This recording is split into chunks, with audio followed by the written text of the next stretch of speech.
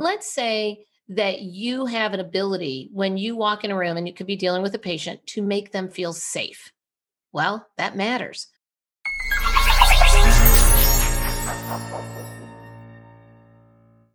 Hi, everyone. We are so glad you've joined us today for Doc Working, the Whole Physician Podcast. I'm Jill Farmer, one of the co-hosts of the podcast and lead coach at Doc Working. And I'm really excited today to be joined by Beth Chesterton.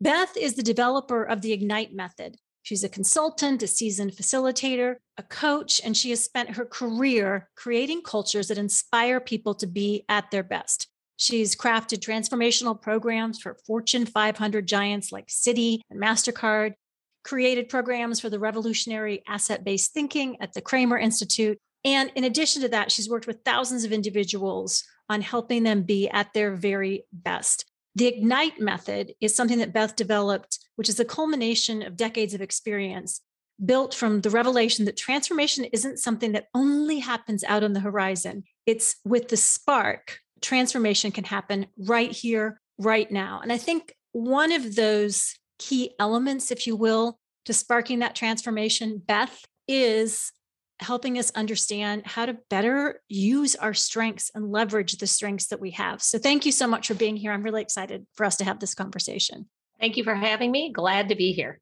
Give us a little bit of your origin story, if you will, when the light bulb went off for you that understanding your strengths was going to be something that would help you be successful and find work and meaning in your life and your work. Well, I was lucky enough early in my career to connect with Dr. Kathy Kramer, who was a pioneer in the field of positive psychology, who developed something called asset-based thinking. And asset-based thinking is about noticing real time what's strong, what's working, and what's possible within yourself, others, and situations. So I worked on a team that developed that.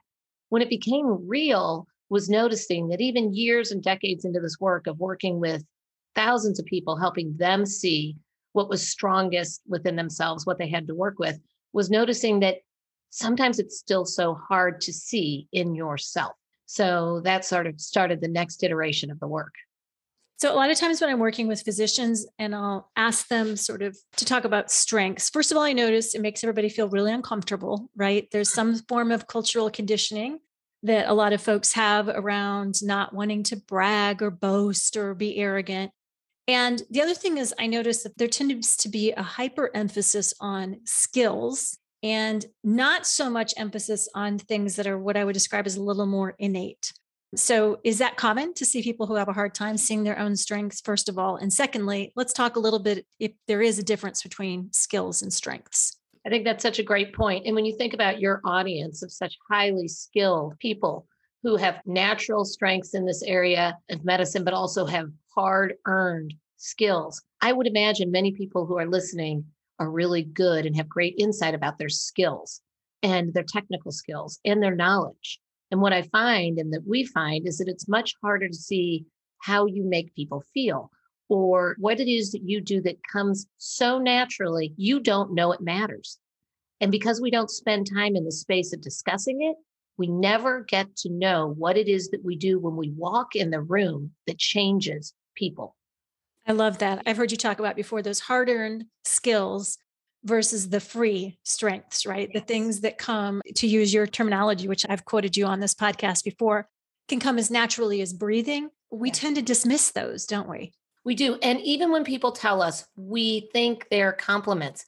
And you will see people, very bright, talented people at the top of their career, push it off. No. They might say thanks, but sort of change the subject back to you. When in fact, if we can spend time like at Doc Working, you have great coaching with a coach and somebody who's observing us and experiencing us real time and who can reflect back what it is that we are experiencing. And you make the person sit with that, listen to it, analyze it as though it matters. It can really transform impact.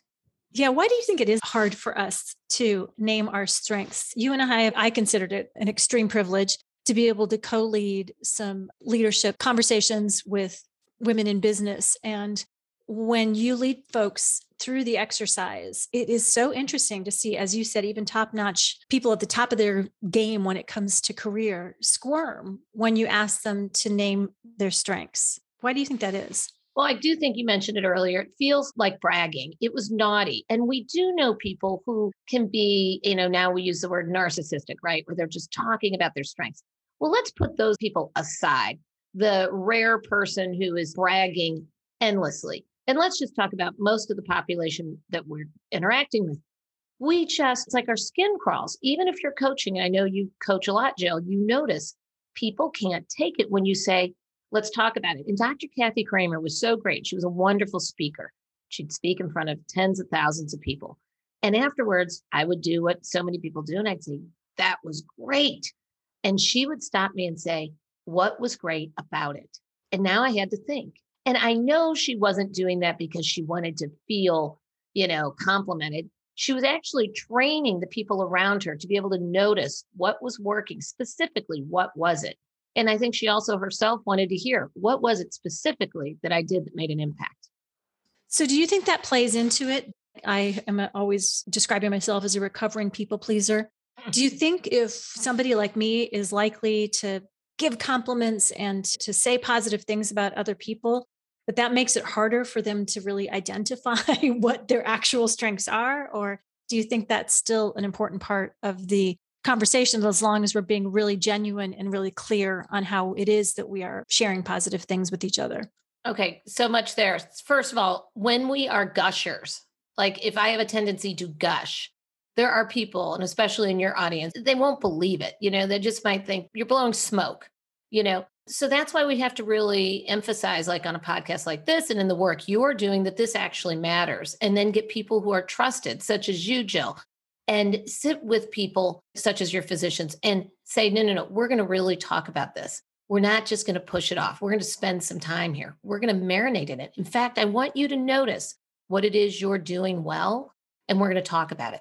And one really great thing to do is to start thinking about the compliments you've received from a mentor who you trust, and start to then bring that to your coach or your thinking partner and simmer in it for a little while and wonder about it.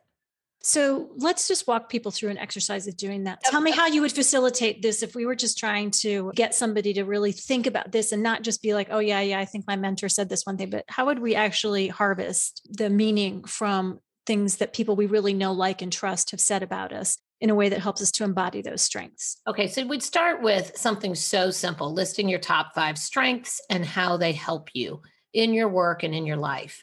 Now, what's funny is for people who actually do this exercise, notice, when was it easy? How many could you list easily? And where do you start to struggle? Our research shows that some of the highest level, most successful people struggle about 2.5. They can do 2.5. Yep, that's been my experience when I've done it with you. Is I'm like, the first 2, I can kind of say those, but then it gets a little trickier. Then, if you want to take it a little bit further, start thinking of examples. So, if you have feedback, and I will tell you, this is the craziest part, that I received one piece of feedback, I would say 150 times. I disregarded it 150 times. So, I'm not sure that we can always trust ourselves when it comes to seeing our strengths. So we really have to dig a little bit deeper. What's the one, let's say, compliment or piece of feedback you've heard over and over that you didn't regard as important? And sometimes when you think of, like, I think of your audience, when I say how you make someone feel, well, let's say that you have an ability when you walk in a room and you could be dealing with a patient to make them feel safe. Well, that matters. But what if you also have that ability on your team to make people feel valued just by your presence? Now, there are some things you can do to actually up that if it doesn't come naturally. And also, you're dealing with people under immense amounts of pressure. So there are some very simple things you can do when you want to cascade this down to the people around you.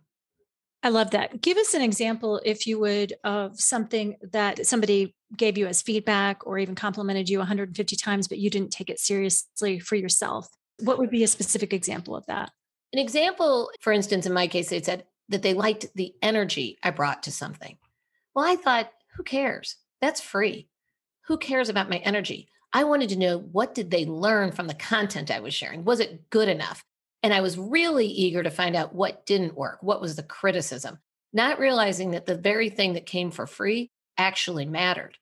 Yeah, I love that. When I did this exercise with you several years ago, one of the things that came up for me that I hear from people a lot is, oh, you take information and then kind of the way that you repeat it or reflect it back, it clarifies it. And I was like, well, that's just listening and then talking. And I really had that experience of wanting to minimize it. But after I owned it and kind of let it, as you said, marinate in it, let it kind of, soak into my pores a bit, I recognized, oh, yeah, that doesn't have to be like the only strength or a superpower or whatever, but it certainly is something that I can use to communicate meaningfully and to trust in myself. When I didn't identify it, it wasn't something I knew to trust in myself. What do you think about that? I really love that because we talked about the idea that what's the point? So when you think of a great surgeon, the point, I'm certain, in surgery isn't thinking through, oh gosh, I don't know what I don't know. It would be having all of your strengths fully engaged so that you can be 100% present to what's happening real time. So that's life and death. But it's also what we can bring to, let's say, when you're describing your strength and ability to listen in an interactive way that actually advances my understanding. When I'm speaking to you and the way you listen helps take our entire conversation forward. Well, when you know that you have that, it can help you just be more fully present to do what you do, to do more of it, especially when you get into areas where people lack confidence or have doubt in themselves. And I don't know if anybody in your audience doubts themselves in any area, but if you have doubt and you learn to understand fully the strengths that you have, it can make you become more present to what it is you're doing. So the doubt isn't in your brain. There's no noise in your head. I have a great story about that. Yeah, I want to hear it. Another thing is when you create safe spaces where you can have these conversations, people feel permission to have them. So we were in a group having this kind of a conversation, and the woman stood up in front of the group. She was magnificent. Everything she said, we were on the edges of our seat. She was fully present. I commented on it. A week later, she came back. She spoke in front of the group, and she really wasn't as impactful. I found myself almost bored listening to her. I asked her, what was she thinking about? And she said, I was really thinking about what I was wearing and wishing that I hadn't worn this. I was feeling self-conscious about my body and my weight. So what we had was 1 week prior when she was fully present, she was dynamic and compelling. When she changed clothes, felt self-conscious about her outfit, she comes in, she's thinking about it, she fell flat. Our strengths are left at the doorway when we're in our head with noise in our head, thinking about what we're not doing. Wow, that's really meaningful. Okay, so we identify the 5 strengths, notice that it might get sticky or hard after a couple.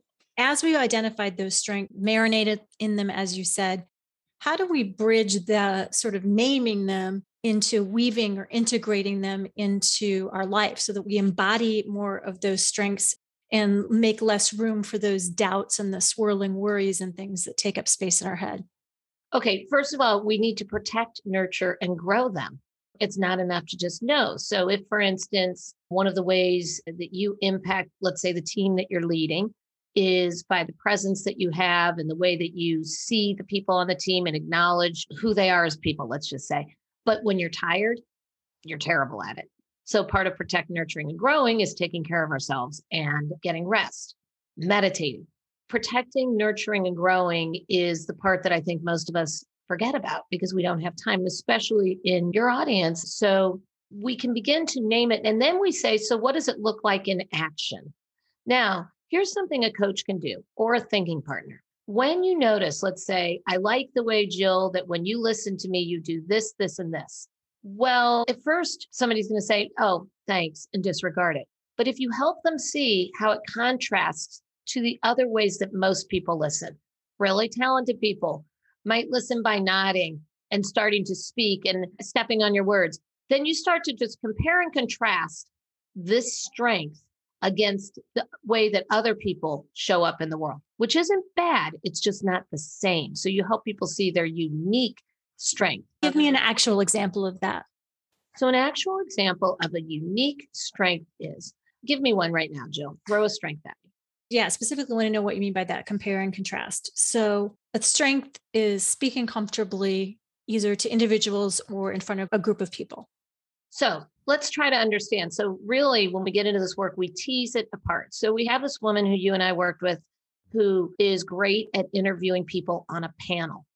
So one of the things she's doing when she's interviewing people on a panel is she is noticing when the conversation is slowing down and transitioning it to another member of the panel in a way that doesn't make the audience feel awkward.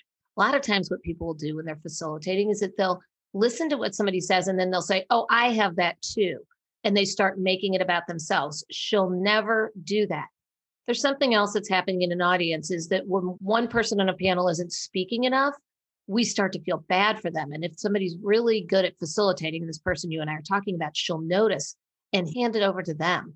So if you've noticed, we've just broken down the idea of speaking into like 5 subparts. Well, there are really like maybe 255 subparts to speaking. Okay, so we help that person understand the very granular contributions they're making. If someone is good at selling, break down what is it that you did when you influenced me to do something. And so there's just these granular elements that we need to help people see in themselves. When they see that, then we need to ask them, when could they do that more often? Yeah, exactly. How do we make more space for that? Some people will say, well, I feel like if I'm just focusing on my strengths, I'm not going to improve. And I really find that I need to be focusing a lot more on my weaknesses. And what I see is the sort of story behind the story is their pattern is to be really strong self-critics. And so it feels more comfortable in a lot of ways to sort of, beat themselves up than it does to look for strengths. What do you notice? So, in the words of Dr. Catherine Kramer, you already get an A at noticing where you're falling short. You already get an A at all of the hard work, critiquing, et cetera, of your strengths. Now, we have an area where you probably haven't even thought it was important. And we can also look at it as muscle strength. You have great muscle strength in critiquing yourself. We need to develop some muscle strength in noticing when we're making a contribution, what is it exactly that we're doing and why does it matter? Excellent. Finally, let's talk about this specifically for leaders. We have a lot of physicians who either are physician leaders or want to step into physician leadership at some point. So it's a conversation we have a lot on the podcast, as well as in our Thrive subscription program for physicians, about how to sort of awaken and enable the leader within all of us.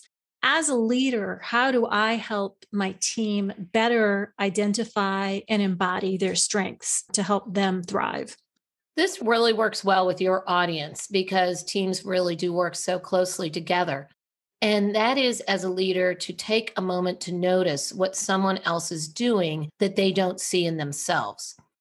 It's hard to do. We get really good at saying, good job, good job. And we're moving on to the other 7,000 crises that are happening in a given day.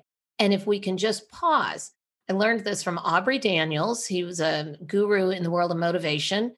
And one of the most motivational questions you can ask somebody is, how did you do that? So when a team has just done something that worked, to actually pause and say to somebody on the team, that was a really great idea you had under an immense amount of pressure. How did you do that? Now, you might already have a lot of guesses as to how they did it. So it might sound like a stupid question, but what you're actually doing is slowing down to speed up. We're going to take a moment to have that person reflect on how they did that. And it helps them deconstruct what's happening unconsciously for them. And then you can name. That's really interesting. I don't know that everybody would have thought of that. When you actually brought that way of thinking outside of the box under a lot of pressure, it helped the team do better. Or when you were actually able to remain calm when everybody else was freaking out, you helped settle us down. You slowed our pace down so we could bring our best thinking. Whatever it is, if you can say, how did you do that? Now, when in doubt, if you ever want to be so specific, you can say, everybody, let's take out some paper and list our top 5 strengths. You don't have to deal with all 5 in one moment, but you can start to know on your team, what is every person's top strengths? And really what we're talking about, Jill, in this work is how can you make something that's unconscious more known to the person? And trust me, that translates into psychic income. That translates into people feeling very committed and to bringing more of that to the job. Yeah, that's fantastic. Beth Chesterton, the founder of the Ignite Method, you have given us so many wonderful things to think about. I want to invite you to go check out the Ignite Method at getignitednow.com. More information on how Beth can help you unleash your genius. Any final thoughts for us today, Beth? Thank you so much again for just giving us so many great ideas and inspiring us to look inside toward our strengths. No, I just love what you're doing. I would encourage people, and I'm sure people are doing it, to listen to the podcasts and to spend more time with Doc Working. I mean, the Jeanette Wade podcast was fantastic. Each podcast has so much to offer.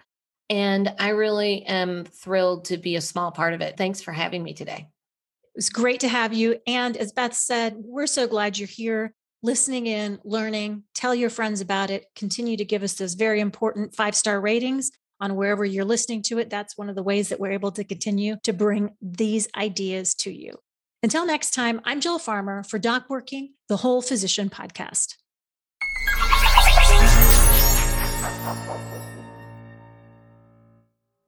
Who was your favorite mentor along the line? Was it your softball coach when you were a kid, or maybe your favorite professor in medical school? Because now that you have so much responsibility for so many different people, you need this mentoring now more than you ever have. So what if there was an online community of mentors, coaches, and like-minded physicians? Then you'd be able to share and be supported in any problems that you have in any area of your life, so that you could go on to enjoy this beautiful life that you've made for yourself.